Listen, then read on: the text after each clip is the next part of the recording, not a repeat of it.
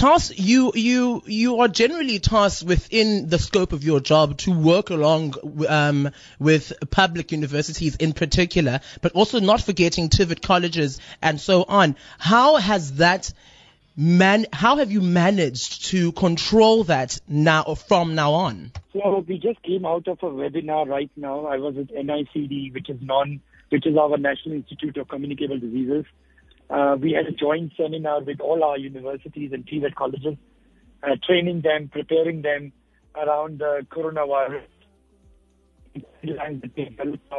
education, understanding about what decisions we need to make, how we need to make those decisions, explaining and preparing our institutions of higher learning, universities and TVET colleges around this coronavirus. Are we prepared? What preparations we need to make sure? Right from suspected cases, testing of suspected cases, quarantine, self-isolation, residence program, about our young students when they come back to classes, disinfection, making our environment safe. We had a very robust web discussion with all our institutions of higher learning, with all our universities and all our TVET colleges, and with NICD, and of course answering all the difficult challenges that we are facing and finding out solutions of how we can then find ourselves in a state where we can really find ourselves to save ourselves and our communities. I can understand the amount of pressure that actually goes on with trying to, one, connect with everyone and actually communicate with everyone at the same time. You touched on a matter of testing. How is that going to be rolled out in high institutions of learning, considering that the majority of what it's there for, which is the students, have been asked to leave? But the remaining staff members, what's going to happen with regards to that? Yeah, so the testing part is we're following the NICD guidelines, and the testing is absolutely done with if you are a state patient or a public institution student who cannot afford, then you have to go to our nearest laboratory, which is National Health Laboratory System, which is NHLS. We try to make sure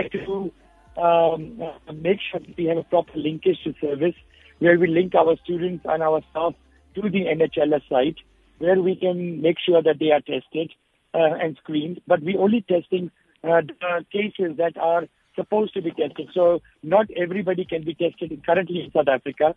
There are absolute guidelines for people who need to be tested at this stage, and we're following those guidelines. But we are making those referrals with those proper linkage. If you can afford, then we refer you to a private lab, Lancet, CatPat.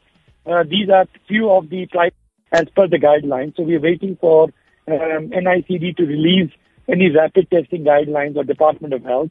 And once the rapid testing comes in place, then we are going to roll out through our campus clinics, through our campus sites, and see how we can train our healthcare workers to do it. I completely hear you, and I would understand that with much planning comes a lot of panic.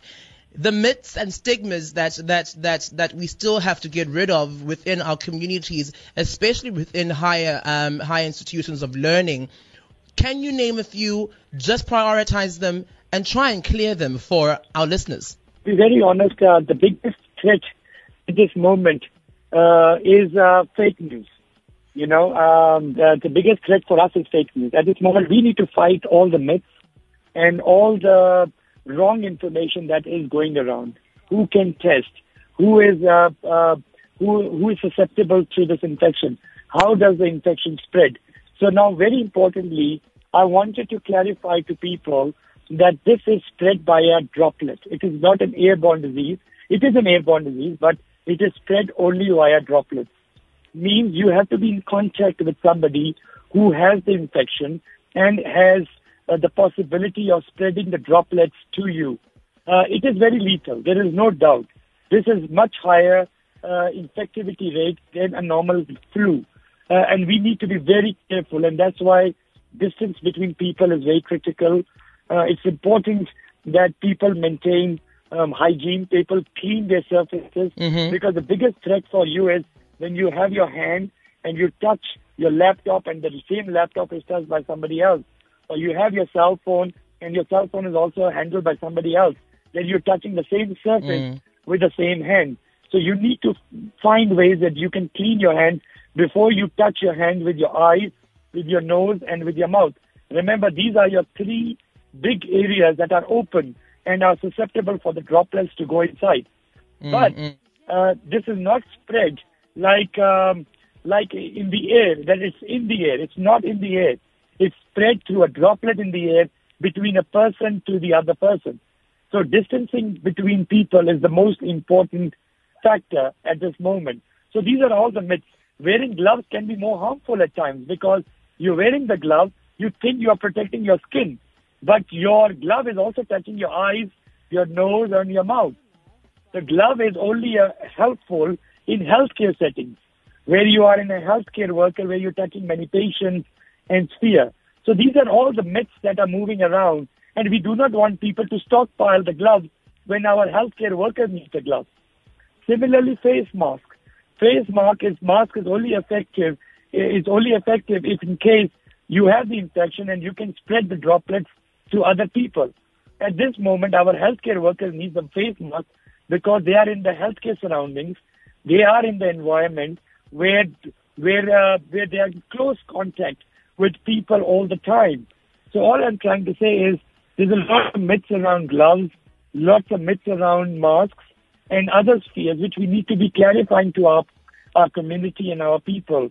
And at this moment, space among people, not shaking hands, making sure that you clean your places, any Dettol or alcohol or any disinfectant can kill this virus from the surface. So cleaning is the most important perspective at this moment. So lots of false information is moving around and we need to stay away from fake news. All right, thank you so much. I've got 3 more questions for you. Just the most important one, I think, for us at NMU is regarding the training of our ground staff, but also most importantly, those who handle access areas like our protection services would require. Have you and the universities that you've been communicating with communicated effectively around the training of the staff remaining on our campuses? Please, before I answer that question, I want all the listeners to be reminded it's a new virus. Very little is known about this. We are fighting an enemy we do not know. And every day there's a new data coming, a new advancement in science. And from there, we actually find new guidelines. And every day things change. And that is why I'm answering your question, because at this stage, we need to continuously capacitate our clinics, our healthcare workers, our staff, our administrators, our management, our academia, our student population continuously. Because every day there's a new information in coming in and new guidelines are coming for an enemy that is that lethal and an enemy that we don't know much about. So we started with today. We have engaged all our institutions of higher learning through our web-based discussions.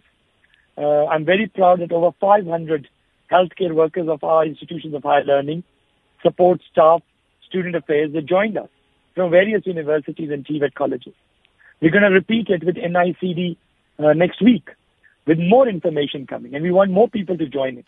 And we're going to have this series of web telecasts from higher health and NICD continuously for all our institutions of higher learning so that we have an open discussion and continuous training and capacity development for all our staff.